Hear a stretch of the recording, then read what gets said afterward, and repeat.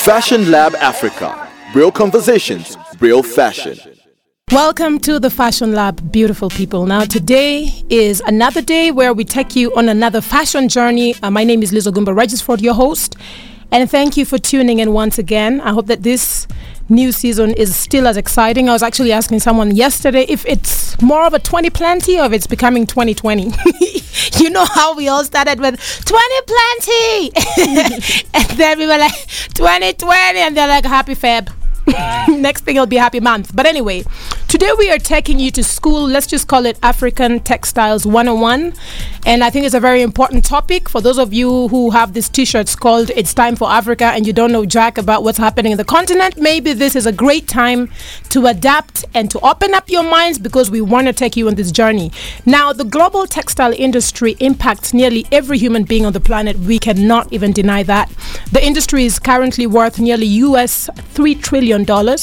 And it includes the production, refinement, and sort of sale of both synthetic and natural fibers used in thousands of industries. Now, according to Sheng Lu's report on market size of the global textile and apparel industry, 2016 to 2021 or 22, it's sort of quite a fat report. Now, the textile mills market primarily includes yarns and fabrics. The market is estimated based on value of domestic production plus imports minus imports, all valued at manufacturer prices. Now, the value of the global textile mills market totaled $748.1 billion in 2016, and in that, around 83.7% were fabrics and 16.3% were yarns, and then went up to 3.5% from a year earlier. The compound annual growth rate of the market was 2.7% between 2012 and 2015. You look at the Asia Pacific group, which is accounting for 59.6% of the global textile mills market valued. That was in 2016. I think that was up to 54.6% in 2015. Europe and the US definitely accounts for further 19.1% and 10.8% of the market, respectively. So, guys, it's good to also look and understand what these things mean from a numbers perspective. The global textile mills market is forecasted to reach $961 billion in value by 2021. So that's an increase of about 28.5% when you look at this since 2016. So the compound annual growth rate of the market between 2016 and 2021 is forecasted to be about 5.1%. That's big, guys. Now, we just want to focus on Africa textile today, but it's always nice to also touch base on what else is happening. You guys have to think about this continent from the fact that, you know, we've got a history that goes way back to the 18th century when African fabrics were created across different regions within the continent. You know, I definitely consider Africa as a textile hub with a long-standing skill in crafts, textile weaving, dyeing, printing, and all of these textiles. What's so cool about them is they're not just textiles. They actually communicate age, gender, occupation, ethnicity, celebration, rituals, everything. There's just something that means something and is used for something. That's just how we roll in this continent. So if you're tuned in today, guys, you're definitely in for another treat. But before I delve into deep, I want to just introduce our contributors and our team who's joining us today. We're joined by Madame Mbali Entle Njoko. God, why do I not get this right? Mbali Entle Njoko. Yes. Who will bring that fashion dose through our fashion alert. We're also joined by our guest contributor, Odi Odero, who's also going to be bringing in and sharing his insights. And we also have a special guest I will plug in shortly as we continue. Now, for those of you who are tuned for the first time, make sure you also stay tuned to catch up with our wine style guide, where we touch base with everything stylish about wine, style, go hand in hand. That's just me. I think so. And you are definitely plugged in. My favorite segment at the end of the show is called Who Would You Want to Dress and Why? So please feel free to plug in. Share with us your thoughts. We are on the socials, on Fashion Lab AF on Twitter, on Fashion Lab Africa on Instagram and Facebook, and we definitely want to hear from you. And the judge said, amen. It is the Fashion Lab that you are tuned in, and we are talking or taking you on an African textile tour, and we hope that when you are done at the end of this show, you'll be smiling, or your mind will be enriched and elevated higher. Now, we have in the studio our Fashion Alert homegirl right here, Bali Entle. Welcome to the show, Bali. And I know I haven't seen you for a while, but it's really good to see you look fresh. The whole place, everyone looks so fresh. I don't know if it's the New Year thing or whatever it is, but welcome to the show. Who are you wearing? You look fabulous, by the way. And Thank who made you. your clothes? I wish I knew made my clothes, but these are just some black sissy boy jeans. Bali. I don't know. I bought this We stuff are from YDE. But we have spoken about this, and I don't want to have to. I do not want to have to do this right here in the middle of all these people. Okay, Young Designers Imperium, darling. That's who I'm wearing. Good. So at least we know that it's not a $2. We know that there was no child enslaving on this top. That's what Definitely matters. not. Yes. It's very nice. I love the tassels. Thank you. And what are you wearing below? I'm wearing black skinny jeans and then some flats. Well, today. it's really good to see you. Oh, you just you bring like a beam of light. I know I do too. So I think that's why the place is giving. Well, Stay does too. Okay, look, we all do. But thank you for plugging into the show. Thank you for joining us today. Good to be back. We also have our guest contributor, Odi Odera. Welcome to the show, Odi. Hey guys, can you hear me well? Yes, we can. Awesome, yeah. Welcome to the show, and thank you for joining us. Thank you so much. Yes, so goodness, I am literally a block from Hugo Boss. I'm a Hugo Boss suit, super corporate in New York today, so I wouldn't even lie. Don't lie, we love the diversity. Yes. Yeah, I'm full Hugo Boss today because I'm around the neighborhood. So I'm in downtown New York. And yes, I'm all Hugo Boss, and the weather, it's a bit chilly, so trying to stay warm out here. Well, thank you for joining us. We are excited, and like I said, diversity is good, and as long as we know who we are wearing, so that we are not, caught, with and what are you wearing, consciousness, yes. Oh, somebody finally asked me what I'm wearing on this show. I beg, I tell you, hey, I don't tire for this one. Anyway, I'm wearing a Lizzo Gumbo, a jumpsuit. Yes, and it's a military-inspired jumpsuit. It's got all the badges. I love to collect these badges and just smash them on there. And I've got my glasses because I wanted to have a serious look because my hair looks a bit nappy. And the nappiness of it, I find, is always complemented with the glasses. So the more nappy it goes, the more serious the cat eye is. And the more serious I am about... Yes. Is that an all green jumpsuit? Yes, all green. Yes, honey, you got that right. You don't even know, but you know. I'm telling you. Got it. This is vibrations are real, right? You didn't say the color. I didn't say the color, and I haven't put anything up yet. And there you go, Odi. You would like it though. I mean, you're definitely big on style as well as a person. And I think that you would definitely appreciate it. And even if I did in fact, I know who I want to dress. Hey, what's up? It's your boy Tweezy, and you're listening to Massive Metro. I don't know what's happening, but I just know that was the excitement of the green jumpsuit. So I know who I'm going to want to dress today. Yeah, I know who I'm going to want to dress today. But anyway, guys, Bali, why don't you just take us on this journey? Let's catch up with the fashion dose, understand what are going in this area, okay, and beyond before we plug into the African textile conversation that we want to take our listeners through. Okay. Hi, everyone. I'm Balentle. Welcome to this week's Fashion Alerts. So this week, I'm just taking you to China, and then I'm bringing you back to Britain. Those are the stories for today, China and Britain.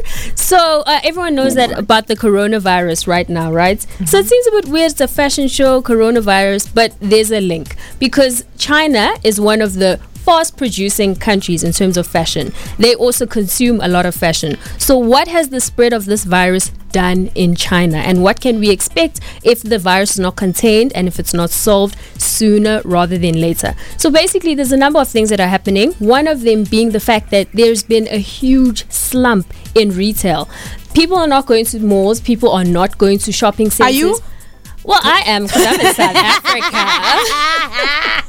But people in China are not going to the shopping malls. They'd much rather just stay at home. They'd much rather be indoors. And they're just focusing on their health and rather being safe. Like, literally, people are saying, what am I showing off for? Who am I buying clothes for? Because I just need to stay alive. So some stores have actually gone around this, and they've started to digitalize. So you find that in China, skincare retailers, makeup retailers, people that sell cleaning items are now allowing people to actually order these items online and have them delivered to their front door.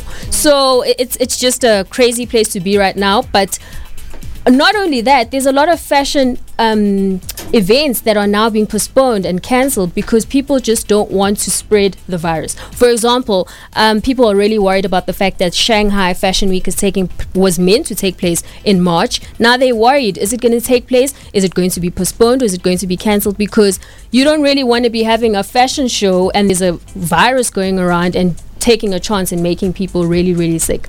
Lastly, not only that, it's the fact that it's the Chinese New Year celebration right now. It's the time of the year where they really spend a lot of money shopping. There's people going to malls and shopping centers, but right now they're just not doing that. They're not up for it. They'd much rather just be at home and be safe. And this is obviously contributing negatively to the fashion industry and its grocery stores and stores that provide things like your cleaning items that are actually doing the most and succeeding.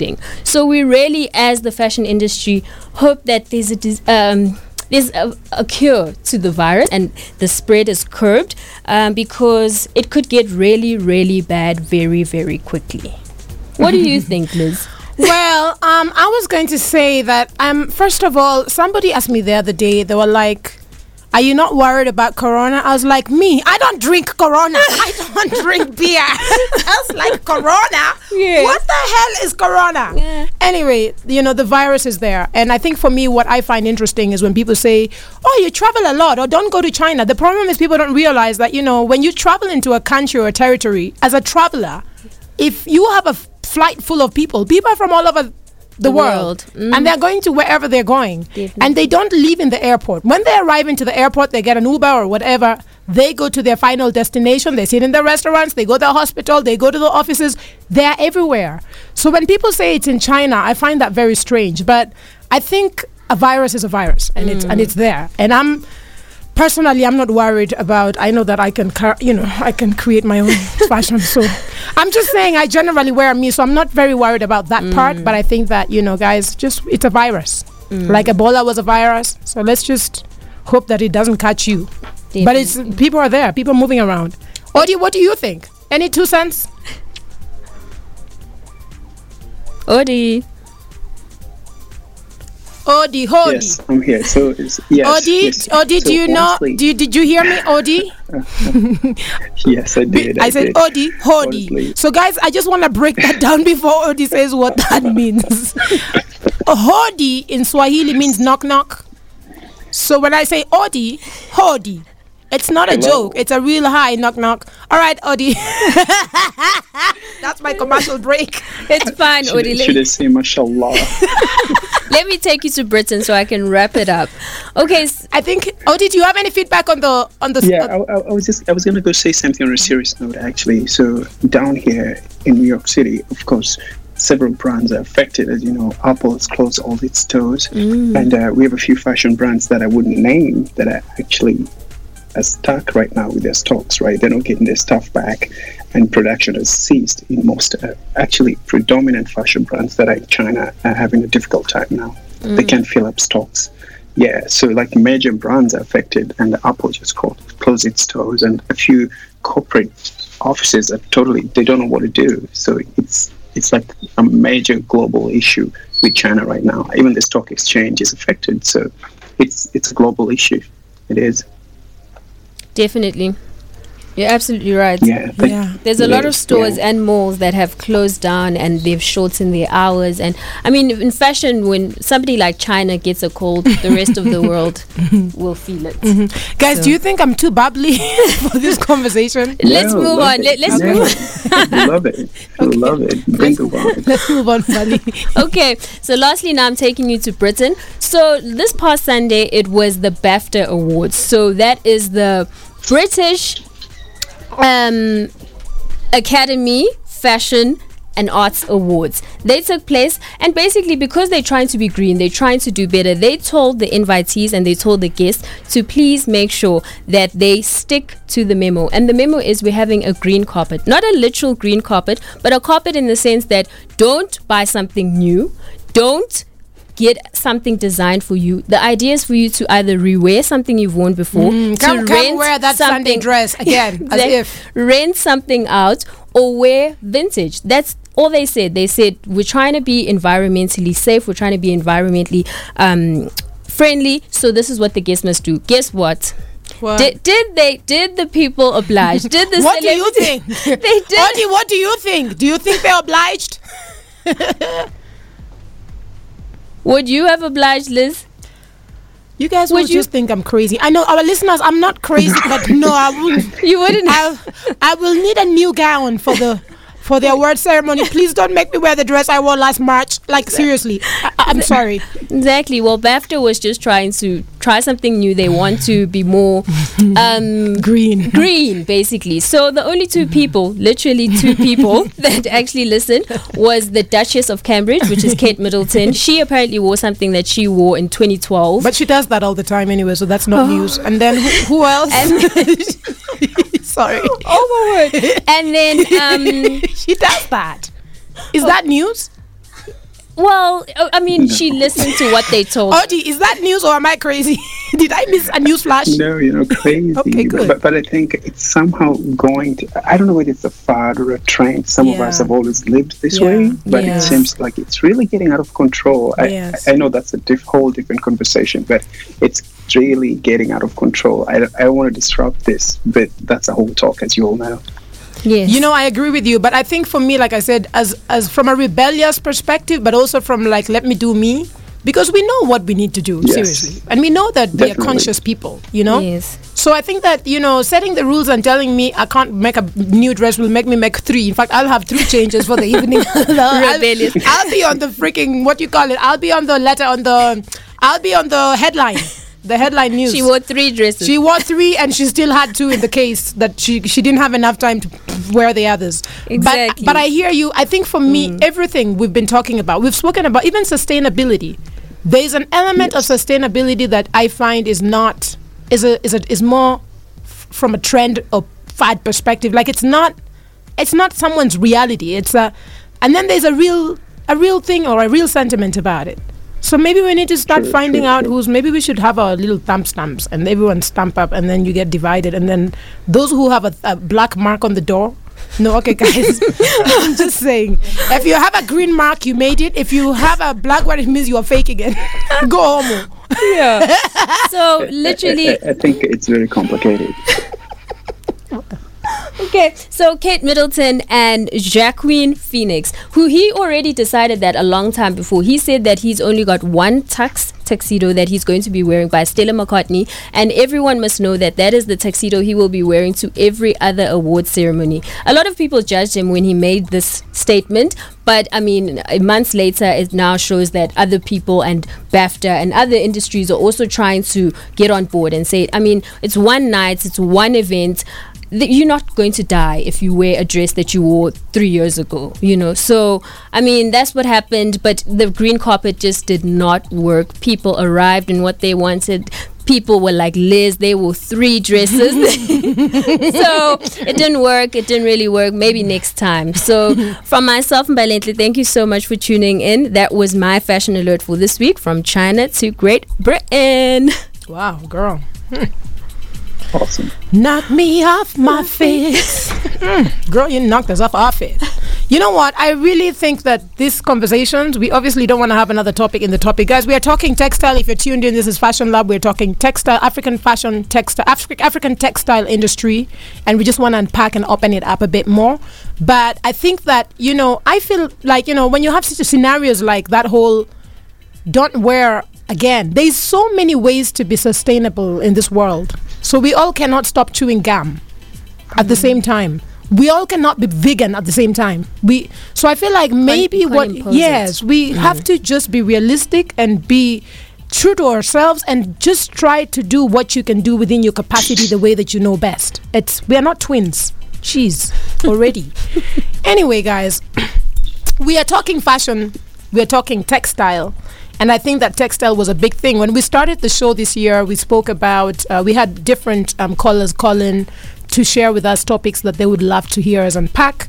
And I know that this is definitely one of those. I think it was Val who was talking about the fact that, we all just focus on that African print, which you can call Ankara or Kitenge or whatever it is, when there's so many different elements of fashion or textiles to explore, especially from this continent. So I think that for me, this is the reason that we need to have this conversation. I want to start by just breaking down a couple of interesting fabrics we're going to go through. In Nigeria, you've got the Akwete, you've got Ukara, you've got Ashoke, you've got a couple of those. We'll move to the east as well, where you've got the Leso, the Kanga, the Kanzu. We're going to move to a couple of different sort of areas or regions when it comes to the continent. But before we move too far, I want to introduce a very special guest. I actually came across this guest on Instagram. I'm not a social media fan, by the way, for those who don't know, but I do find some interesting things. And I found this brand on our Instagram page and checked them out, and I was very impressed because I thought they're actually doing something that's worth talking about. So I want to introduce the creative director of Afrique Stable. Her name is Madu Angela, and Afrique Stable, and I don't know if I'm pronouncing it correct, if it's Afrique Stable or Afrique Stable. Actually, maybe it's Afrique Stable, I think. Afrique Stable is an handmade textile and clothing brand that uses Nigerian textiles like Ashoke, Batik, Adire, and other local prints to sustainably create handcrafted textiles and garments to meet their demand, both from a local and from an international market perspective. I want to just roll over to a conversation I had with Madu. And once we do that, we can plug in and we can sort of get to feel what it is that they talk about and unpack it more in the studio here. So let's welcome to the show, Madu. I was driven by this idea of Africans telling their stories, whether good or ugly. Welcome to the show, Madu, and thank you so much for joining us. Now, before we start this conversation, very important, you're not exempt to it. We all have to respond to this. Who are you wearing today and who made your clothes? Yeah, thank you for having me on the show. Yeah, of course I'm wearing Afrique Stable. Who else will I wear if not Afrique Stable? So, Afrique Stable dressed me. I am 100% wearing Afrique Stable. Yeah. All right, Madu, let's talk about Afrique Stable. I mean, you guys could have been doing anything else. Why get into this $3 trillion textile industry, which is already doing so much with such big and huge giant players? What sort of drove you? What made you feel like this will definitely fulfill some sort of market demand? I was driven by this idea of Africans telling their stories, whether good or ugly, because I believe that no one else can tell our stories better than we are. We are in the best position to tell our stories, to tell the rest of the world about our textiles, because I noticed that people are beginning to identify with African textiles like never before. People are beginning to appreciate African textiles, appreciate the beauty of African textiles. Because the global narrative that you can ever find is African fashion, African shaping fashion to the rest of the world. If the likes of Michelle Obama, Janet Pinkett, and Oprah Winfrey can rock African textiles, can rock Nigerian fabrics, then what are we not saying? World domination is our portion. African fashion is already taken all over the place. So I believe we are on the right track, and African fashion is doing great currently. So my company also, though we are still startup, but we are working towards seeing that African fashion, it's making a great impact to the global scene. Wow. So let's talk about Afrique Stable's mission. What is the mission behind this brand? Okay, well, our mission is very simple: to promote African textiles, to revive African textiles, to make it fit the times. Our designs should be able to stand the test of time. Our designs should be able to fit the fashion, the current fashion sense of styles. And also we want to, preserve these beautiful textiles, this culture. Our children should be able to see our textiles. because the way things are going now, if nothing is done about these textiles, in the next 20 to 30 years, they will all vanish because they are beginning to die out. People are beginning to abandon this craft, their skills, maybe because of lack of infrastructure and the rest. So we are here to promote it, find a more modernized way of doing this craft of working on these textiles to make it stand the test of time. Yeah, that's our vision. Now, I see you guys use popular Nigerian textiles like Ashoke, I see batik, I see adire, to sort of handcraft your textiles. What textile would you say is your biggest seller? Okay, the biggest sales so far, is batik. Yeah, even though in Nigeria they are all called adire, but it has different method of production. Like the adire is tie and dye. You tie and dye, while batik is while you use wax technique to create a design.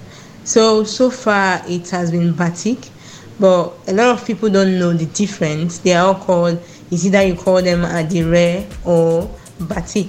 But because we are in the field, we can tell the difference between the two. But I think people appreciate batik more than adire, because batik, a lot of work goes into it, a lot of intricate designs. It's handmade, it's hand drawn. You find a lot of pattern in one fabric, unlike in adire, like tie and dye. Hi guys, so I decided to start this video. The designs are limited in tie and dye, but batik you could make different designs in one fabric, different colors in one fabric, different things, objects you could use to make designs in one fabric. So people buy batik more, and people embrace batik more. So far, batik has been the biggest sales that we have had so far. Yeah. Well, guys, that is Madu. We are talking to her around the Afrique Stabile brand, which is a very interesting brand. And like I said, to me, my biggest thing, like I said, is they do us proud, because what they're doing is they're actually conserving and helping develop what we call our African heritage. So there's development aspect of it, because they're obviously doing this on a big scale as a business, but I also appreciate the fact that they have focused and taken in these different textiles that a lot of people don't even know about in the continent, and they're really moving with it. And I think that one of the things we have to do as Africans, I think very importantly, is as much as we make noise about Africa, it's time for Africa, whatever, we need to actually conserve what we think is so great about this continent. So I want to roll over to Odi. Odi, what do you know anything about these textiles? Do you know anything about adire, Ashoke? Have you used or have you thought of using this? Obviously, you've also got a fashion brand, and as we have these conversations, we get influenced by different fashion stakeholders in different ways, and we respond differently. What are your thoughts about what Madi and Afrique Stabile are doing with this textile brand? Well, first, I should say that I really like their vision. It's pretty much restoration. But yes, as you know, the last few months I've been living in Mexico. Actually, since November, I've been living in Mexico. Since October, actually, I was living in Mexico. And I was so surprised. I was in Tulum. I went to this really amazing, because they're really good on textile there. And I saw this very interesting piece, and I looked at it, and it looked so familiar. I came in and asked them, "Oh, this is African mud cloth, actually. We get it from Mali, and we design it here." This is the Rivera Maya, and you should have seen the prices. And I was like, this is out of this place. So it really made me think about how far you could travel the world and find all these intricate pieces, and wondering where they came from. And she was really actually trying to educate me about this place called Mali, and it's a mud cloth, and it's cotton, it's dyed, it's painted. I met AG, and I told AG this story, and I must admit that I really have to use some of this on our next collection, and I'm actually thinking of using the mud cloth in one of the new collections. It just has to be done because it doesn't have to go so far for you to realize what you really could get so easily and really stimulate growth in other parts of the world. And actually, to add on that, I had another experience, which there's an Indian recycling company now that is recycling used clothing and creating the Masai shawls, actually. So they're actually exporting this to East Africa, and it's really made out of recycled clothing, just not so far from Mumbai. And believe it or not, so it's mind-blowing. You could be sleeping. It almost makes me feel like a diamond mine that is sitting there. And people are just sitting on it. To take it to Brussels. People are sitting on it. Yeah. And again, and thirdly, I'm coming back to what I shared with you. I was there yesterday at Dior. I was at Dior boutique yesterday, and the main features for Dior in this their boutique actually at Hudson's, it's African Kitenge. That's their collection this year. So it's really mind blowing, and I wish I could share photos.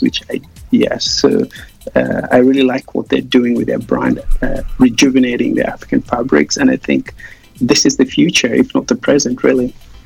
Now, I want to ask you also a question. Are you surprised that out of the Ashoke, out of like Adire and you remember I also asked Madu about which fabric is the best selling or the most popular when it comes to sales, and she mentioned batik. Does that surprise you? That batik is something that a lot of people don't even know in the rest of the continent, and that is the highest selling out of what they produce from a textile perspective. Well, I'm actually not surprised, because think about the sustainability and the organic that we are heading towards. All these are handcrafted, they're natural dyes, the craftsmanship, and I think they have texture, style. You can play around with the fabric. It's mostly locally grown organic cotton. It's mostly locally grown, really. And so I'm not surprised, because the texture in these fabrics, it's amazing. So, but it's quite interesting to learn that. Yeah, it is quite interesting. What I want to do is, for those of you who are wondering, I'm just going to explain a bit. Now, in Nigeria, textiles such as the unique hand-woven Akwete is produced in the town of Akwete in Abia State. And then you've got Ukara Igbe, which is woven, usually dyed blue and also green and red. And it's also crafted and worn by the Igbo.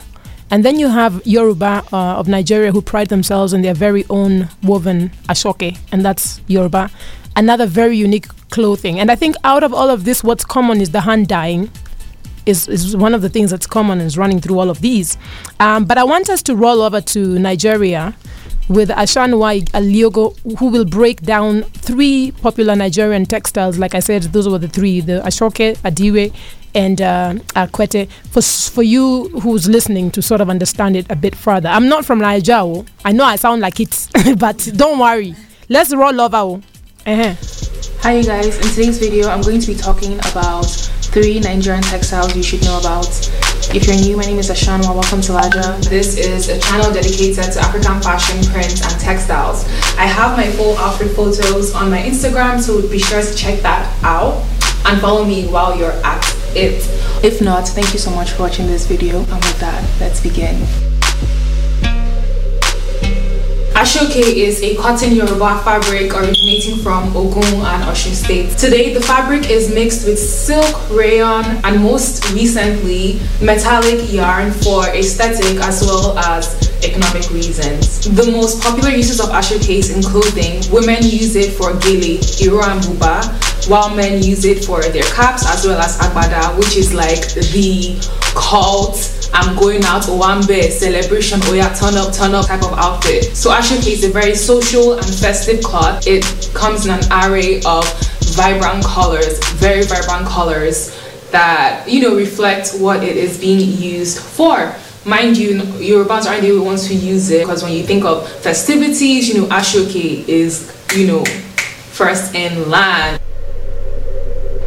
Next, we have Adire. Adire is translated tie and dye, and this is an indigo resist cloth created by the Yorubas. Indigo, also known as Onikon in Yoruba, is the plant where the dye is gotten from. The pods are mash. Cocoa pods are burnt to ashes, then it is left to soak and ferment with indigo leaves. It's eventually filtered after leaving it for 7 to 10 days, and this is what is used to dye and paint on the cloth. There are several methods that allow for a diversity of patterns and designs on Adire. Adire Alabare involves using stitches to resist the dye, while Adire Eleko involves using cassava flour. This acts like a resist dye, kind of like wax prints. The paste prevents the cloth from absorbing dye, and this creates the white parts that you see. Different techniques, different looks. Unlike the other two textiles I'm going to mention in this video, Adire was used as an everyday fabric, as an everyday cloth. The colors are often a deep purple, blue, and white. I've seen orange, I've seen brown, I've seen green. It's lit, it's popping, and I love it.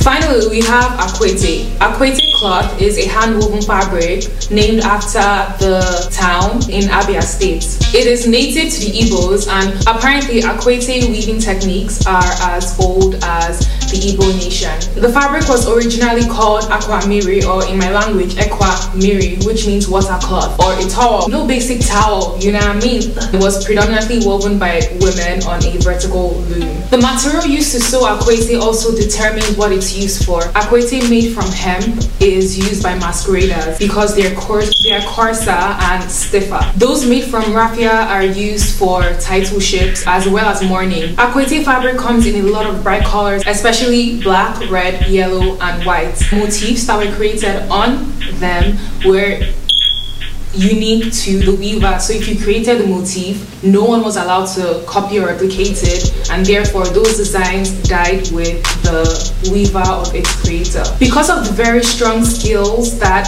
went into weaving Akwete cloth, it was believed that it had been introduced from Ohene in Kwara State, where a similar style had previously existed. The cloth's name is suggestive of its appearance. For instance, the tortoise, which signified wisdom and cunningness, was worn predominantly by royalty. There are many more Nigerian textiles, but I decided to share through with you today. Please give me a thumb if you found this video helpful and you learned something new.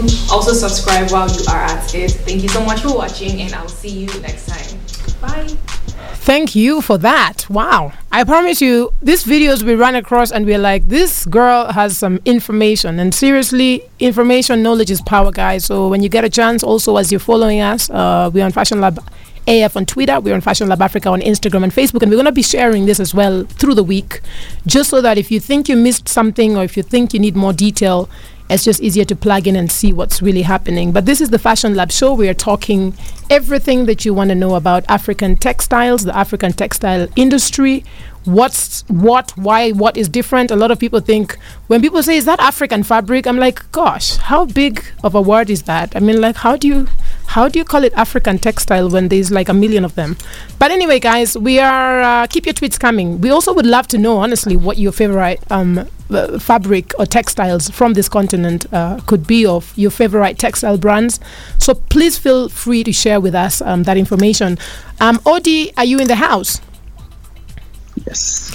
What are your thoughts? Mbali, I'm coming to you as well, but I'm just curious. Did you hear one of the things that really caught my ear was the Akwete and the fact that once it was designed by the original dawn of the design, you can't copy it anymore. It's finished. It's done. It's finished, and that's it.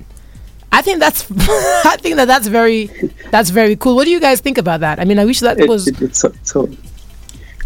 I think it's so authentic, really, because, and most of these patterns almost can't be redone, right? They're handcrafted, they're hand painted. Yes. So there's no one that looks like the other. There's just so much. Yes, they're like zebras, pretty much.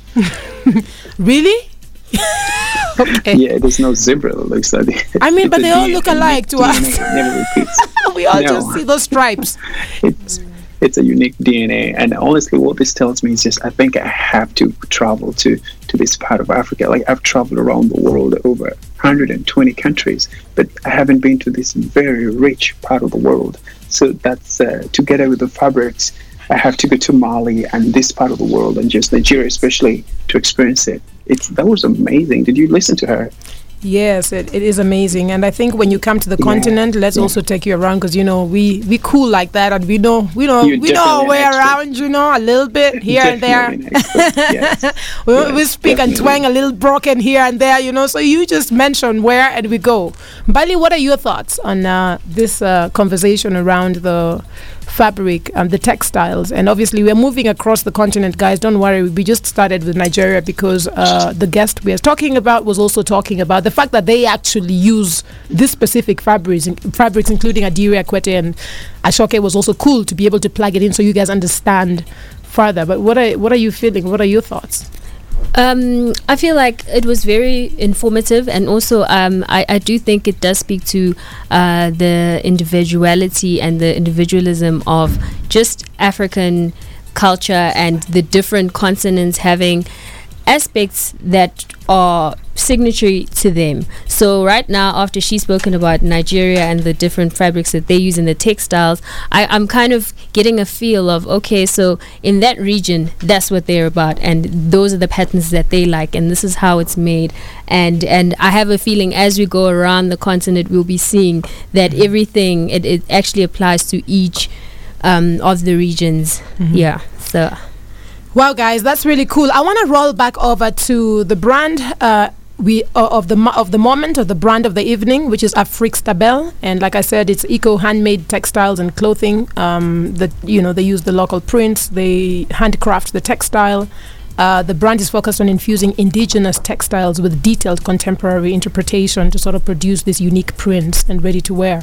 So let's roll back over to Afrique Stabel and just sort of hear what is left out of this conversation I had with her earlier. I'm curious to know about your market reach. Are you guys trading online, or is it just offline? Are you only trading within Nigerian markets, or have you opened up? What is your market reach? How big is it? Both online and offline. We have a factory where we produce, that's offline. Then we trade them via our social media platforms and also our website. And we also supply, we have a retail store that we supply fabrics in Morocco. And in US as well, we have clients in US. And also in UK, we have a fashion brand we produce for in UK. So we are virtually everywhere, like in the global scene, local scene, we are just everywhere. Yeah. I'm curious to know about your organization's ethos. What do you represent? What do you guys stand for? Okay, our belief is that we all can be proud of what we have and embrace our own. And be confident to tell people about our culture and our origins. Be proud of the beauty and cultural aesthetics of African textiles, because your origin makes you who you are. It's your pride, so you should celebrate it, embrace it, and let people know about it. Yeah. Where do you see the future of the African textile hub or movement or industry? Well, for me, African textiles or African fashion is here to stay. It's not going anywhere anytime soon. Like African textiles, African fashions are taking, it's taking all over the world currently, because you could see African fashion on fashion shows all over the world. So this is just the beginning. Yeah, this is just the beginning. The world is yet to hear from us. So we are still preparing for the world. So I see African fashion in the next 5 years all over the world taking over the fashion scene. Let's say it has already said taking over the fashion world, but I know we are going to go beyond where we are right now, because the whole world is identifying with us, the whole world is appreciating our textiles, and they are embracing it. You know what? I think it's really been great. I'm loving what you guys are doing. For those of you who are tuned in, I'm sure some of you are wondering how to connect. So Madu, if you could please kindly let our listeners know how to connect with you, whether it's through the website or Instagram. Please share with us your handles or your website so we can connect with you further. You can connect with us on our social media page. On Facebook is Afrikstabel. On Instagram, Afrikstabel. Our Twitter handle is Afrikstabel, and our website is afrikstabel.com. So you could connect with us via there. Guys, you've heard it all. This is Afrikstabel, who's just taken us through what they're doing. I think it's amazing, and it's great to see. If we had like about 100 of this textile setups in this continent, we would be under the bracket of development. Then we would say we are moving forward. So I think that this is really cool, and you've heard how you can connect with them.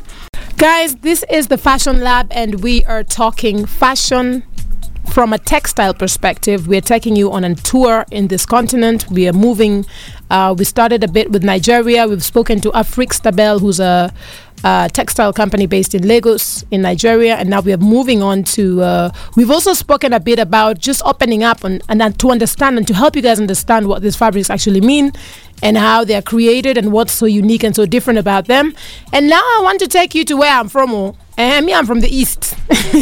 So we are moving from the West to the East by fashion demand, and I want to take you, there's nothing about which one's better. It's just that it's interesting to understand that Africa is not a country, and we have so much to offer in such different ways. So I would like to thank our guest contributor who's holding it down in the studio as well with us today, Odi Odero.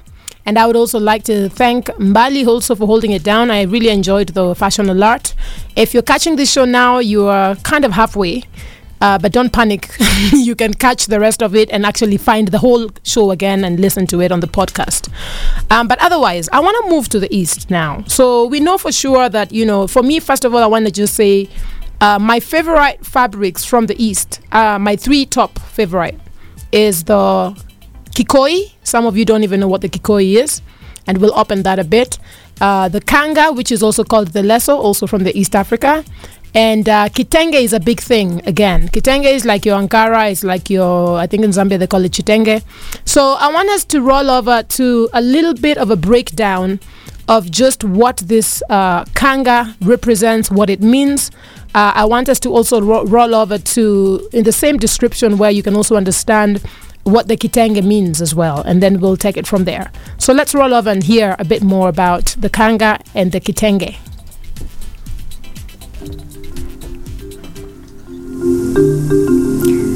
This is an exhibit of East African commercial textiles, specifically the Kanga, which is a rectangular piece of cloth with a border around it and an inscription in Swahili, and the Kitenge, brightly patterned fabric that is essentially a yard good.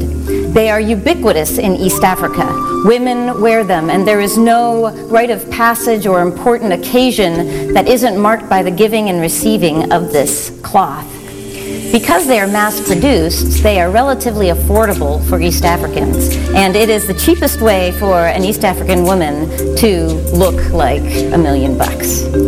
In traditional cultures, it is often not polite to simply tell somebody how you feel straight to their face. For women in particular, these Kangas serve as a way for them to communicate to their family, their husbands, their boyfriends, their neighbors, how they feel. This one here says, Mungu atanizawadia kwa uvumilivu wangu, which means God will reward me for my patience. This Kanga here says, I will tell you the truth, even if you will hate me for it. This one down here says, we are the two that love each other. Please give us a chance. Typically, in Africa, in the markets and bazaars, they're hung like this so people can choose which one to buy. Again, the sayings, the inscriptions, and the pictures don't necessarily line up.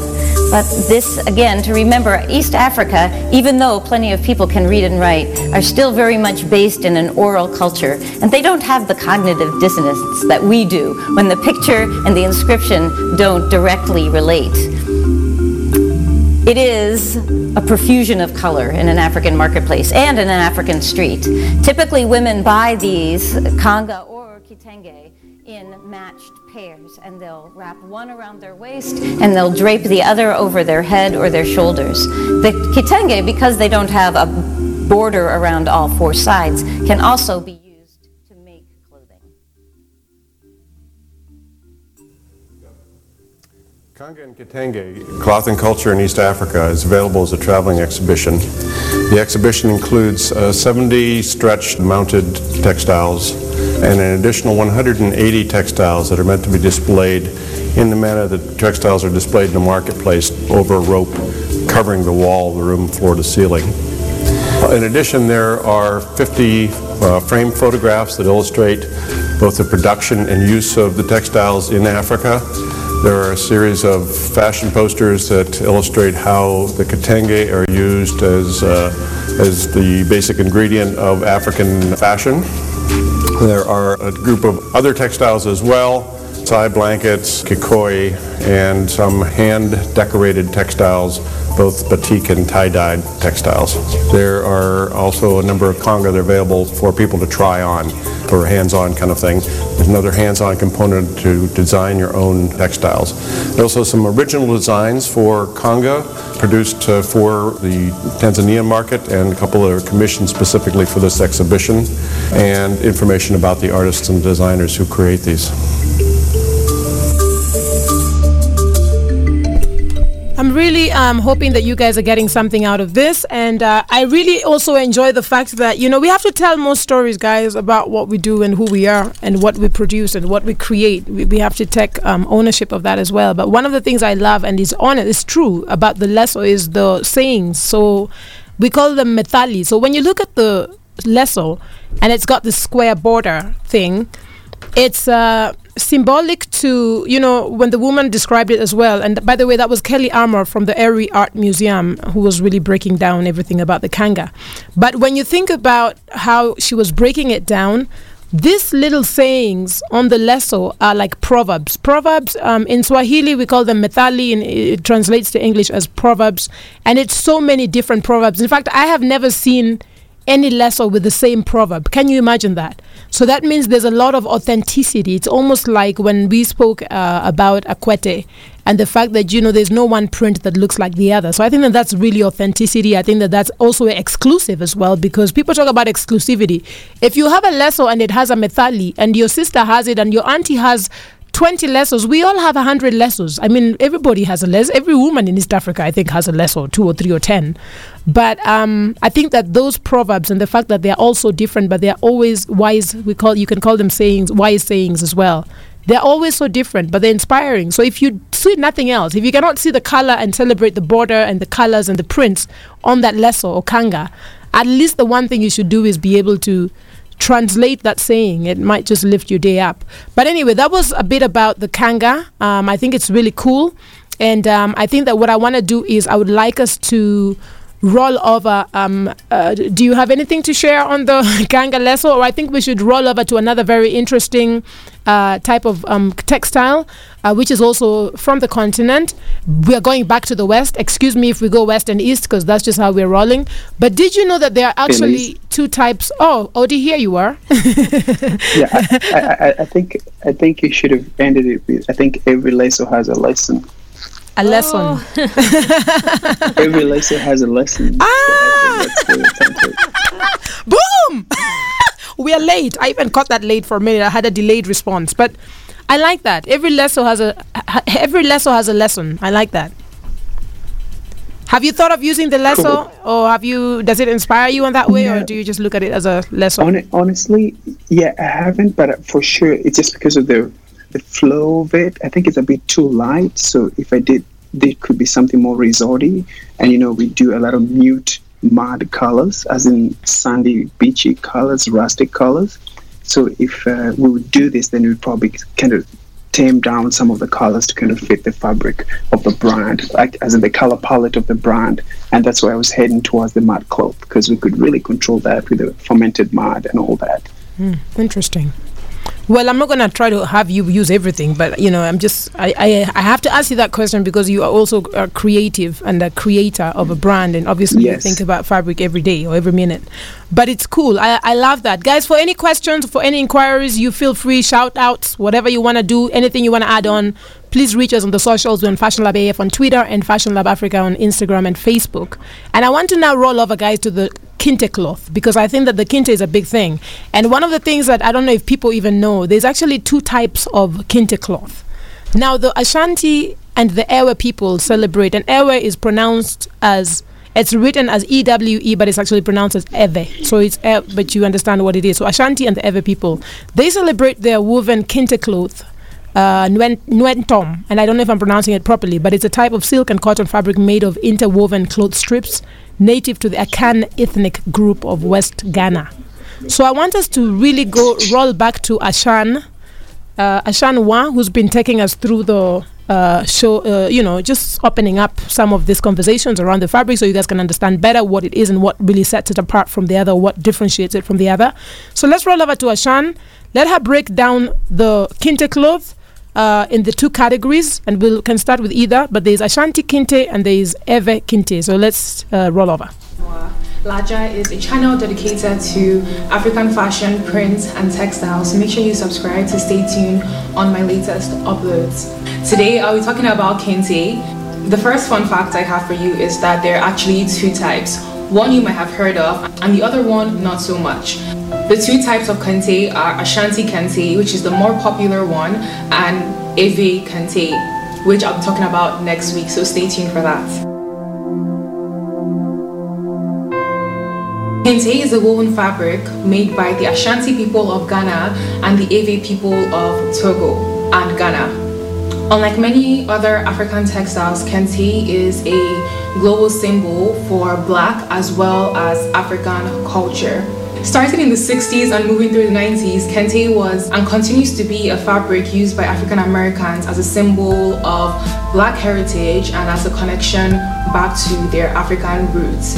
You find that kente is used in graduation ceremonies and to highlight notable achievements within the Black community here in the United States especially. One meaning that the African Americans ascribe to it is that which will not tear. So it's a symbol of strength. Too many fabrics are sold as kente, but I want to highlight and emphasize that kente cloth is not to be confused with kente print or other commercial forms. I have a video on African fancy and wax print that will shed some light on that. Real kente is made from narrow cotton woven strips that are stitched together to make a bigger cloth. The Ashanti people live in central southern Ghana. They are a matrilineal society ruled by the Queen Mother, who actually picks her husband, who is known as the Ashanti hen. Neither the Ewe nor the Ashanti people use the word kente to describe their cloth. The Ashanti use nsadwasu, however, kente is used as the generic description. Is there a difference between Ewe and Ashanti kente? Yes. You see that the variances in the cloth are tied to their meaning and what exactly they're used for. Ashanti kente is the more popular one, the one you've most likely encountered. It has high contrast, very vibrant colors in black, red, green, yellow. In both tribes, kente weaving is men's work. However, women are fighting those ideals by forming unions where they teach themselves the art of weaving kente. Boys are picked as apprenticed by their fathers or the master weavers from a very young age. Amongst the Ashanti, weaving is a social event, so people chat, sing, giggle while they're weaving their thing. Ashanti kente is a court cloth used amongst royalty. Non-royals use the cloth at their discretion and at the goodwill of the king, the Ashanti hen, who, according to folklore, has Anase, the spider, to thank for introducing kente or weaving into the Ashanti tribe. The folklore goes like this. Back in the 17th Once upon a time in the 17th century, two brothers were hunting when they came across a spider's web. It was Anase's. But that one was like, Brother two, you see what I see? I think I do. I think we should learn how to weave. What you think? I think you're right. They observed the spider, mastered its craft, and took their new skills back to Bonwire, which is actually the primary center for kente weaving in Ghana. So they presented their work to the then Ashanti hen, and he was very impressed and decided to make kente the official royal court fabric. No one dared commission kente cloth without informing the court. Consequences for doing that involved death. Oh my god. Earlier times copyright protection, you know what I mean? Today many of the king's patterns are recopied. Laws aren't as, strict. Earlier cloths were made from black, white and blue yarn because those were the only dyes available back then.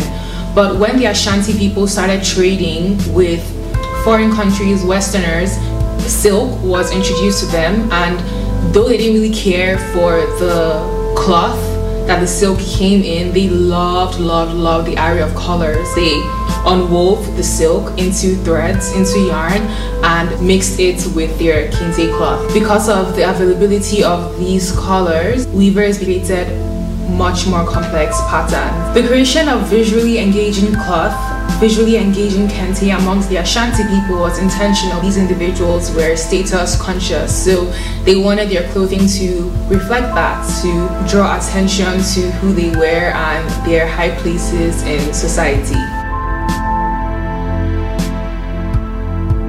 The colors in kente have meaning. Each color combination is dependent on what the occasion it's used for. Each kente has its unique name. Currently there are about 300 unique kente patterns, with weavers creating new ones almost every day. The Ashanti named their cloth after famous people as well as mundane things. Most interestingly, Ashanti kente cloth is used to record history and social events. For instance, the cloth "There is fire between two factions of the Oyoko people" was created when civil war broke out after the death of King Tutu. Cloth names also changed to reflect times. When President Nkrumah married his Egyptian wife, Fathia, a cloth was commissioned called Fathia Bithorot Nkrumah. When he was disposed from presidency, the cloth name was changed to "One Man Does Not Rule a Nation." Again, Ashanti kente is widespread. You can find it in specialty shops here in the United States. If you are in Ghana, you can purchase some in Bonwire, which I had mentioned was the primary location for kente production. Thank you for watching. That is it for Ashanti kente. I wanted to separate both videos because guys, you have heard it all. This is the Ashanti kente. You guys can also just Google it and find out more, but we'll also be sharing a bit more so you can understand what's the difference between that Ashanti kente and the Ewe kente. Kente is a very interesting fabric, and the story and the narrative behind this fabric for me is really what takes me. I'm just like lost. I'm like, God, what am I going to use next? I'm even confused. Like, I want to use them all, but then I'm like, okay, I need to stay focused. How are you feeling, Odi? It's amazing. It just blows my mind. I know what it is. I never knew what it means, actually, but I also didn't know that it had silk in it. Yes. That's amazing. It's amazing. So personally, what I'm thinking is, I think you could play around with the color, the palette, pretty much just to suit your palette. But you could do a lot with these fabrics, really. They're all natural fabrics, so you could just play with the color to fit your palette, but then use them for all different purposes. It's quite rich in history. I'm so surprised. The history is so rich. I was like, hold on, I need my notebook. I can't remember everything. Same here. It's crazy. You know what? It's good though. I think it's beautiful, and I think for me, one of the things we are not doing enough is we are not telling enough stories about our culture, about our whatever it is that's uniquely African, and this is a great opportunity to see what's happening there and actually take advantage of it. I think, guys, we need to there's so much story, so much depth and narrative in everything that we have and that we do and that we produce. And like when you were talking about the Mexicans going crazy about this fabric or textile, and I'm listening and I'm thinking, what will the whole world know if they had to come on tours, just textile tours, and just stop with just one. Just let's focus on the the kente alone will blow their minds. So it's beautiful, guys. I want to say that when we spoke about kitenge in the East, we also have to remember that there's kitenge everywhere. In Southern Africa, they call it chitenge, which is produced in Zambia, while originally dyed indigo shweshwe, which is depuis 1840s, characterized by intricate geometric patterns. Shweshwe is South African as well, for those of you who don't know. And it's funny that only when I moved to this country did I actually know what was shwe. I'd never known. I was like, what? They're like shweshwe. I'm like, shwe, who did what? And like, no, it's the fabric. It's the textile. And I got to learn about the history behind it, and it's quite rich as well.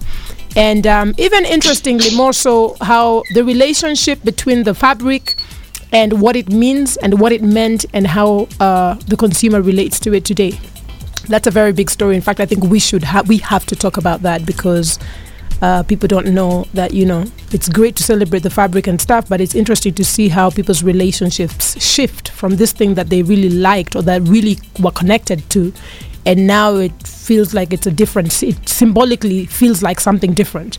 Anyway, I want to also say that, there's so many different areas. In Ethiopia, men wear the Ethiopian suit, women wear the Habesha Chemis, and that fabric. I think that you also have a lot of inspiration from the Ethiopian fabrics. Am I wrong? For the island tribe collectives, yes, it's very relative. You're right. It's because the flowy feel and the brighter texture, white, neutral colors, and the texture and the weight of the fabric as well. That's very true. Interesting. That's very true. It's a good observation. And you see, so Island Tribe, most of it is, I don't know if you realize, but the feel is supposed to be spiritual, really. Part of the brand. I know we're not talking about the brand, but it's the spiritual factor that comes with most of our dresses. It's flowy, it's moving, it's shifting, it brings this sense of freedom. And that's why you see a lot of movement in our designs. It's just a sense of freedom. So that's part of it. And one day we'll talk about this, but I just wanted to drop that in there. I think it's really cool, guys. Honestly, I think that, like I said, the more information we have about what's really going on, the better it is for us. And I think that, for those of you who are in the design industry as well, the reason, like I said, that I thought this would be a great day to open this up was not just to sit down and unpack and sort of go through what we need to understand about the different textiles in the continent, but to also, once you understand them, then you have the liberty or the platform you have a reason to now decide if you want to use them and how you want to use them, because now you know them. You can't use what you don't know, right? So I really think that I would like us to roll over back to another little spread. Let's see, maybe something else we can learn from these conversations on this larger blog, which I'm really enjoying. And I want to talk about shweshwe. Let's hear what Laja has to say about shweshwe. Let's roll over. Hello and welcome back. Thank you for tuning back in. If you're new, my name is Ashanwa. Laja is a channel dedicated to African fashion, prints, and textiles.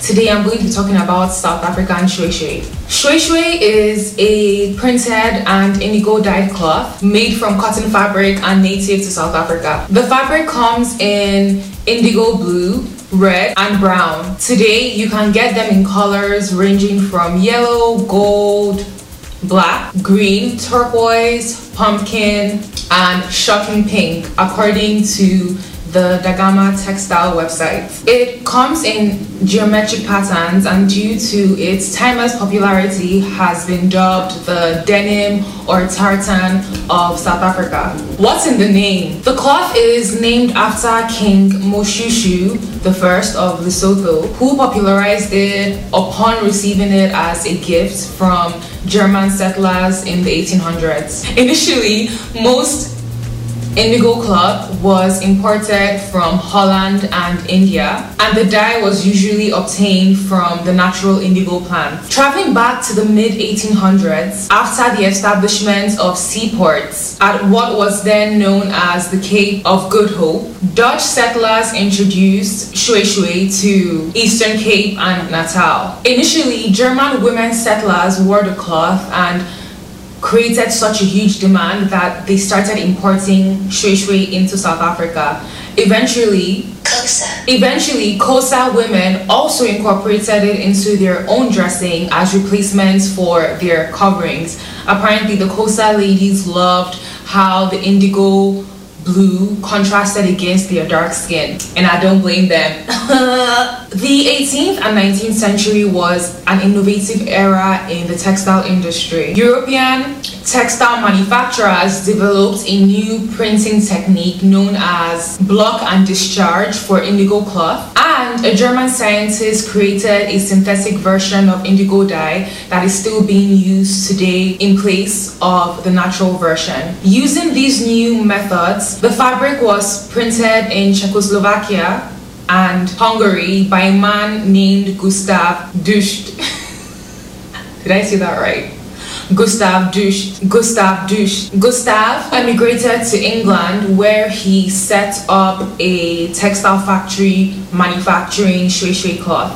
Eventually, his factory and equipment was acquired by another England-based textile firm in the 1930s. And at this point, the shui shui had such a high demand that there were about 4 factories manufacturing it, with 3 Cats being the most popular brand. In the 1980s, shui shui production was eventually introduced into South Africa when another UK company invested in Dagama textiles. Initially, the fabrics were printed and exported from the UK, but Dagama Textiles soon bought sole ownership of the South African targeted line known as 3 Leopards. The original engraved copper rollers were actually shipped from the UK down to South Africa, where they are still being manufactured till today. Thus, Dagama Textiles is the only manufacturer of shui shui cloth, authentic shui shui cloth today, and it's made in South Africa. And I dig it, and I love it. Yeah. How we gon' authenticate real shui shui cloth? First, authentic shui shui is made from 100% cotton, high quality cotton. I believe Dagama Textiles, they import their cotton from Zimbabwe and they're manufactured in South Africa. I like it. Secondly, shui shui cloth is always 90 centimeters wide, unlike other textiles that are usually about 150 centimeters wide. Third, shui shui has a stiff and starchy feel, and this is with reason. Back earlier in the days, starch was added to the cloth to protect it from the elements while it was traveling by boat to its final destination. This process is still done today. However, once you wash the shui shui cloth, before you cut it, before you sew it, it reveals a much more softer material. That's why it's so important that if you do buy shui shui cloth, you wash it first before you use it, because it does shrink slightly. Fourth, and this might seem funny, but it's the taste test. Authentic shui shui tastes salty, and you find that a lot of people who are in the fabric trade, they actually lick it to see if it has that salt taste. This is a very strong way of knowing if it's the real deal or not. Original shui shui has a stamp on the reverse side of the cloth with the name Dagama Textiles and 3 Cats. Last but not the least, original shui shui is exclusively manufactured and produced by Dagama Textiles in South Africa. Anyone else that's trying to sell you on shui shui from any other place is a liar.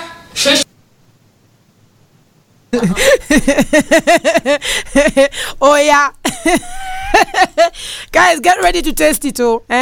You can taste it if it's sugary, it's not right. You know, it's we love we are laughing and we are really enjoying this, but there's something true about, these things and how to actually tell what's authentic and what's not authentic. So one of the things I want to do, I came across an article on Grassfields, and they're talking about how you can spot fake African wax prints, because we've had a couple of people also asking that question. I think it's a very real question. And we're laughing in the studio, but first of all, I'm about to throw shade. I'm about to put some people to shame. Right here in the studio alone, they don't even know the history of Shweshwe. Not even the history, a story. Even the salt, they're just laughing. They don't know. They don't know if John Peters Kimani is the one who introduced it into the country. They don't know if leftovers from Zambia were brought here on their way to Kenya. I've got a reason. Tell us your reason, Stay. I don't know anything about Shweshwe because I know that it's from Lesotho, right? Or Basotho. And I'm Zulu. Yeah, I'm Zulu. Like I don't know nothing about it. No, it's like saying that you're... No, you know what? Let me leave you. Yeah, no. I don't know. I don't know anything. I know. I see it. At funerals, they wear shweshwes. I know that. But that's as far as it goes. Guys, this is a very rowdy batch, and they're about to try to now attack me here, guys. So if you don't hear from me right now, just know that I got attacked by these people who are trying to they're trying to justify why they don't know Shweshwe. Guys, there is no justification in this continent. Like I said, the revoking of passports is coming. You've got the happily proud, I am Africa. It's time for Africa. Africa is now my leg. When you don't even know what happened. 100%. Seriously, guys. 100%. So there's no excuses. Stay thinks that he can slide. I'm not releasing you, Baba. We are all responsible. We learn. Ask Laja. Hashtag Ask Laja right there. So listen, guys. 3 simple ways to spot fake African prints, according to Grassroots. Now, they talk about African prints, obviously, and I know the 3 key things that they sort of highlighted. The first thing they said is the colors are deeper. So they talk about the colors, and some of you are still thinking colors. Now, fancy fabrics tend to have more intense, deeper color than a genuine wax print. So when you look at the orange is deeper. But then the question is, what if it was supposed to be a deeper orange? Then is it, it's a bit tricky, but this is according to Grassfields, and I'm just sharing. Now, plus a copy will only be printed on one side of the fabric. That's a real one. So guys, when you look at a print, you can turn it on back and forth. If you see one side doesn't have a print and the other one has, is the counterfeit market. It's very simple. Did you guys understand that now? So I don't have to tell you exactly. Whereas with the real kitenge or Ankara, it's usually printed on both sides of the fabric, and it's difficult to tell the inside from the out. Or did you want to add on something there, because you sound like you're not sure? No, I wish I was an expert. Really, I would definitely give all that expertise to you. You're so good at this. I'm not even, guys. I'm learning. At least I learn. I don't say I'm from Kenya and I don't know. I just say, you know what? We are going to learn whichever one it's from. If it's from Mexico, we are taking it in. If we learn about it, and then you make sure that you can. Once you learn about it, you're empowered, and you can make better decisions. Right? That's all it's all about. Actually, it's about cultural integration, right? So you got to learn and enrich yourself with this knowledge. And I love fabrics just like you do. So I literally rub them on my skin all the time. Well, you know what? Could you send Stay a box of fabrics? Maybe we'll start there, so we can start educating him, because he's quite open-minded. It's just that someone needs to start teaching the brother something here, so he can know. Because right now his thing is he doesn't know, and he's Zulu. So well, honestly, the best thing with fabrics, it's as much as you learn the technical aspects of it. What I learned myself is I close my eyes, I rub it on my skin, so I can tell most fabric eyes closed. Actually, okay. Really the girls in the studio are blushing and they're turning yellow and pink. It's that crazy. It's gonna run in your blood. It's Caribbean. So close your eyes, rub it on your skin. That's silk. That's cashmere. That's cotton. That's how you get it. He's a textile extraordinaire. Listen, why are we not taking the videos? Let me take a video and send you of their facial expressions. That's what I should have been doing while I'm laughing. But it's a very interesting facial expression. Oh my God. Yes, they're very mesmerized about the fact that you rub it on your skin. But I don't know how else. I'm sending you a video.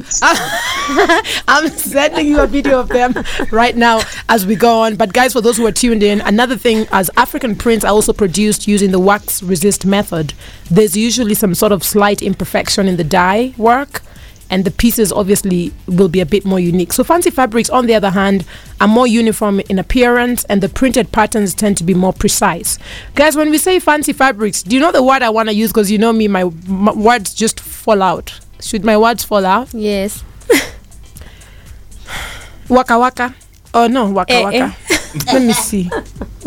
What do you want to call the other ones we use? We use them. I buy them as well, and I've bought them before, the counterfeits. So the non-original. Anyway, they're calling them fancy. I don't know why these people call. Everybody call this fabric. Well, a lot of people refer to them as fancy. I don't know what's fancy about counterfeiting. But anyway, depending on the producer of the wax print, guys, you also obviously know, particularly those produced in Africa, may be one of a kind. So fancy fabrics are produced en masse for their target mass market. So even when you look at the prints, I can take you to a shop here. For those who live in South Africa, I can take you to shops. Even just here, for those of you who buy fabric, maybe you go to the plaza or you go to, whichever fabric shop or whatever it is. You go into what they call African prints. That is not African prints. None of those shops sell African prints. In fact, I get my African prints from my tailor's man. He's the main man. We just call him main man. And you get them in a 6-yard format. They don't come on a roll. And that is also another way that for those who are wondering, how do you tell what's original, what's authentic? They don't come on a roll. They come on a 6-yard measure. So they come in piece. You can't buy it on a roll. So another thing is, if you're thinking maybe you're finding this descriptions complicated, just think about that. It's not, if it's in a roll, no. Then it means it's come from the other side. But it's also heavy. The African original authentic prints, the real Kitenges, are heavier. So they're quite heavy. But there's nothing wrong, whatever you choose to do, at least as long as you know what it's about knowing your fabric. Another way to be able to sort of spot a fake African wax print is if you're looking for wax print fabric that you can enjoy for years, you can actually sort of pay attention to the labeling. You know how when the girl was talking about a shweshwe, Laja was just referring to the fact that shweshwe has I think a mark called maybe gamma or something. She said the gamma. So the same thing with shweshwe, real authentic print, wax prints. Real authentic wax prints actually have a thing. So whether it's going to be Vlisco or whether it's going to be, who's the other big wax print people?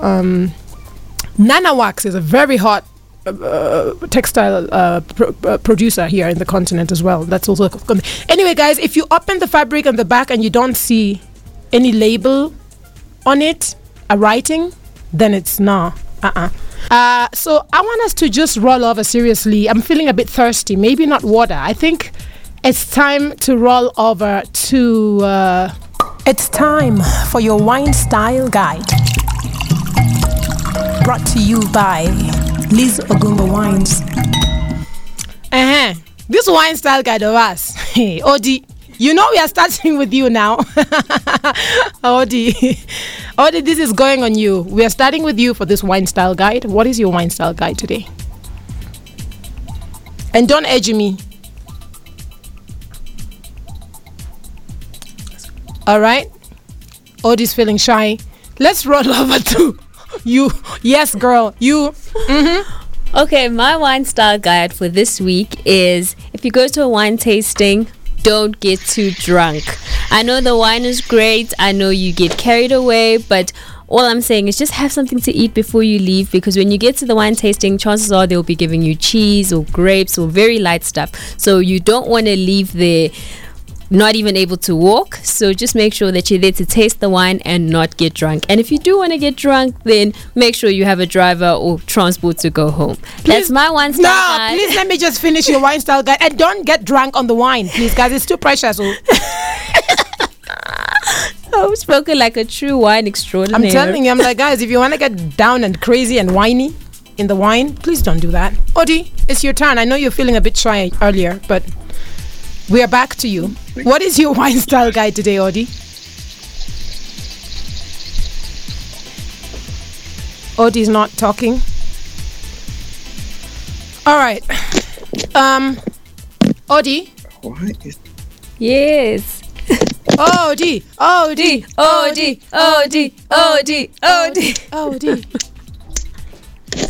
All right, guys. Well, today my wine style guide is sip but don't spit it. Sip it but don't spit it.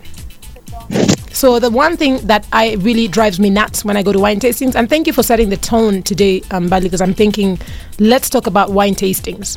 And one of the things that I find really hard to accept or to take is when you sit in a wine tasting and you've got all of these different buckets and you've got people sipping wine and actually spitting it while you're trying to sip it and enjoy it.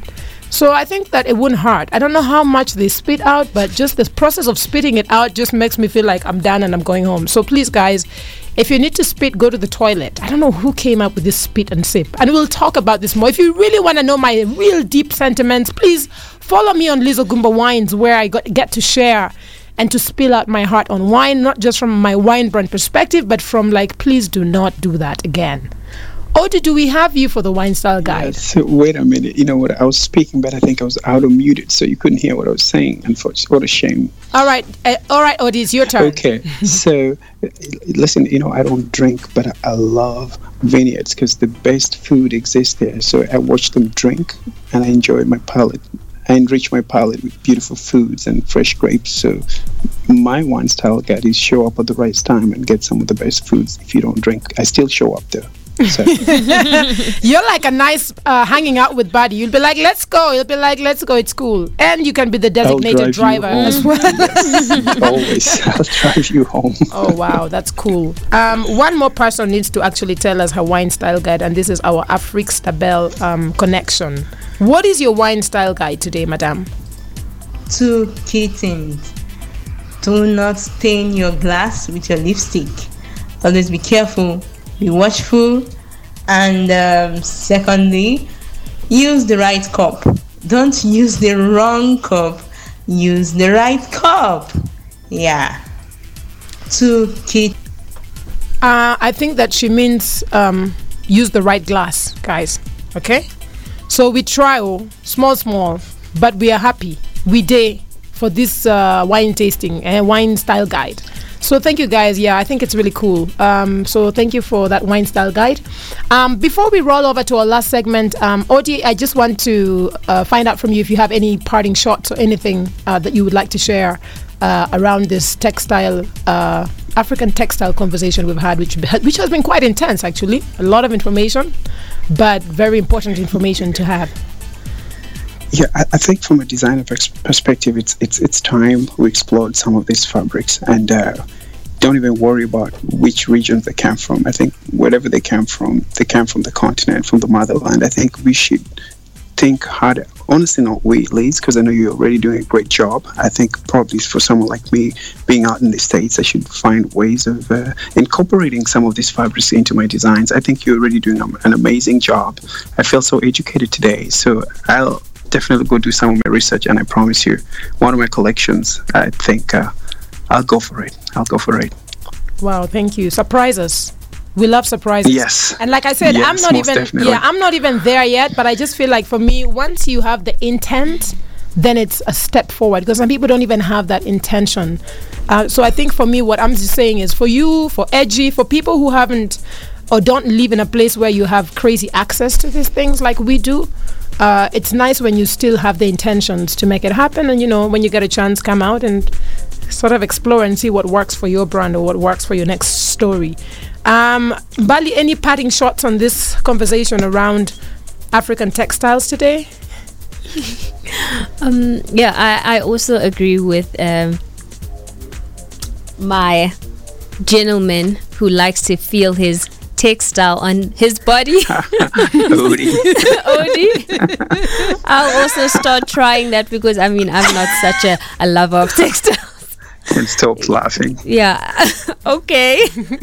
Yeah, I just think we need to just make sure that we're more informed and we just do our research and do our homework. I mean, we don't really want to look like we're wearing something we don't even know anything about it. So yeah, Tay and I are going to take this very seriously and learn more about our textiles and where they come from and what can be done with them. I think, yeah, knowledge is power and we should know about what we're wearing.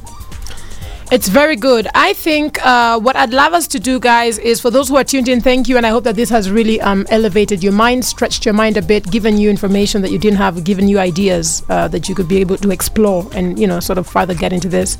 But what I would like to do is to roll onto our Fashion Lab top 3. I'm going to start with you, Odi. Anything that, and then you, Mbali, you'll do number 2 and I will do number 3.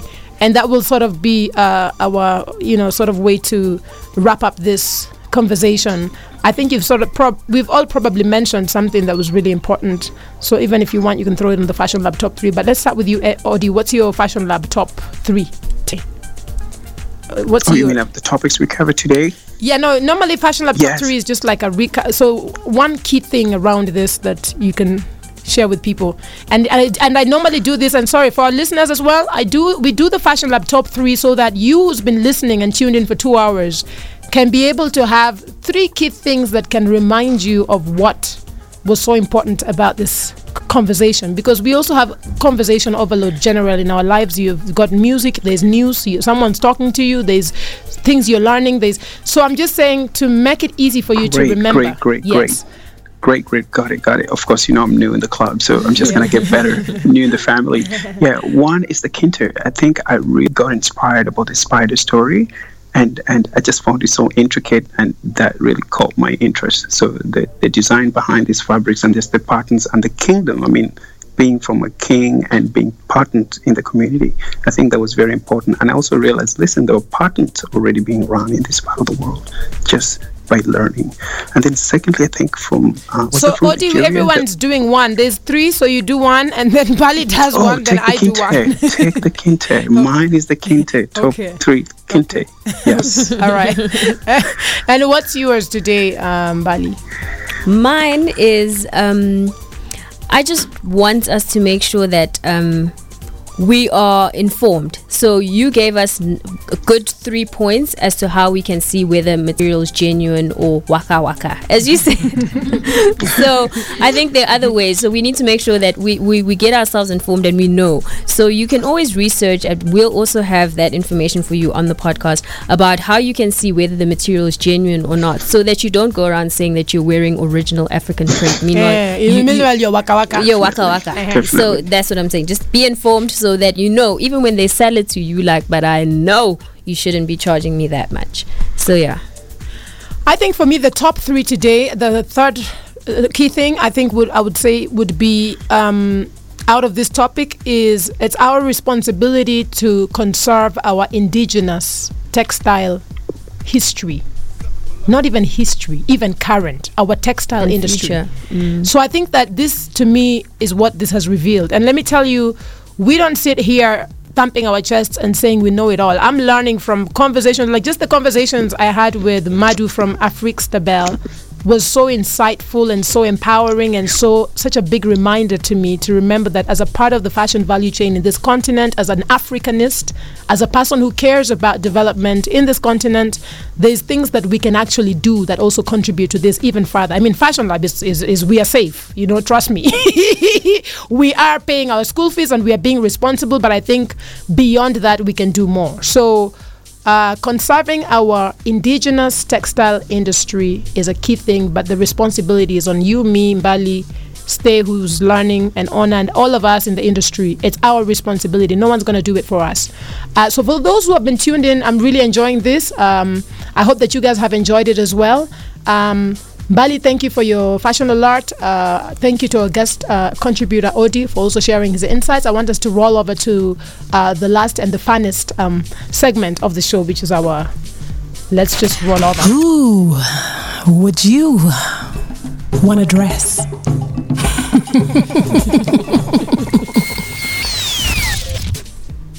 Who would you want to dress? I think let's start with Mbali on this one. Okay. I would like to dress. It was Oprah's birthday, and I am a big Mama O fan. So I would love to dress Oprah, and I would love to dress her in some shwe material. Imagine that. Someone's learning. Very good. We're proud of you. Audie, who would you want to dress today? You know what? I said it last time, but I'm saying again. Liz Ogumbo. I think I'm definitely in. I want to dress Liz. Okay, Yeah. Audie, thank you, but don't pull an edgy on me. You know how edgy wants to dress me 10 times, and I'm like, stop dressing me. I don't want you to dress me anymore. But thank you very much, Audie. I'm flattered. Blessings. Now, Madu, who would you want to dress today? Who do I want to dress? Okay, yeah. I want to dress DJ Copy. Yeah, I don't know if you guys know her, Femi Otodola's daughter. She's from Nigeria and she's a DJ. Yeah. Her name is Florence Otedola. Yeah, I want to dress her because I think she's getting it wrong. Yeah, for sure. Yeah, Me like too. getting it wrong. I mean, I really agree. Oh yeah, I'm with you. She's promoting culture. She's promoting. You know, most times you see her wearing print.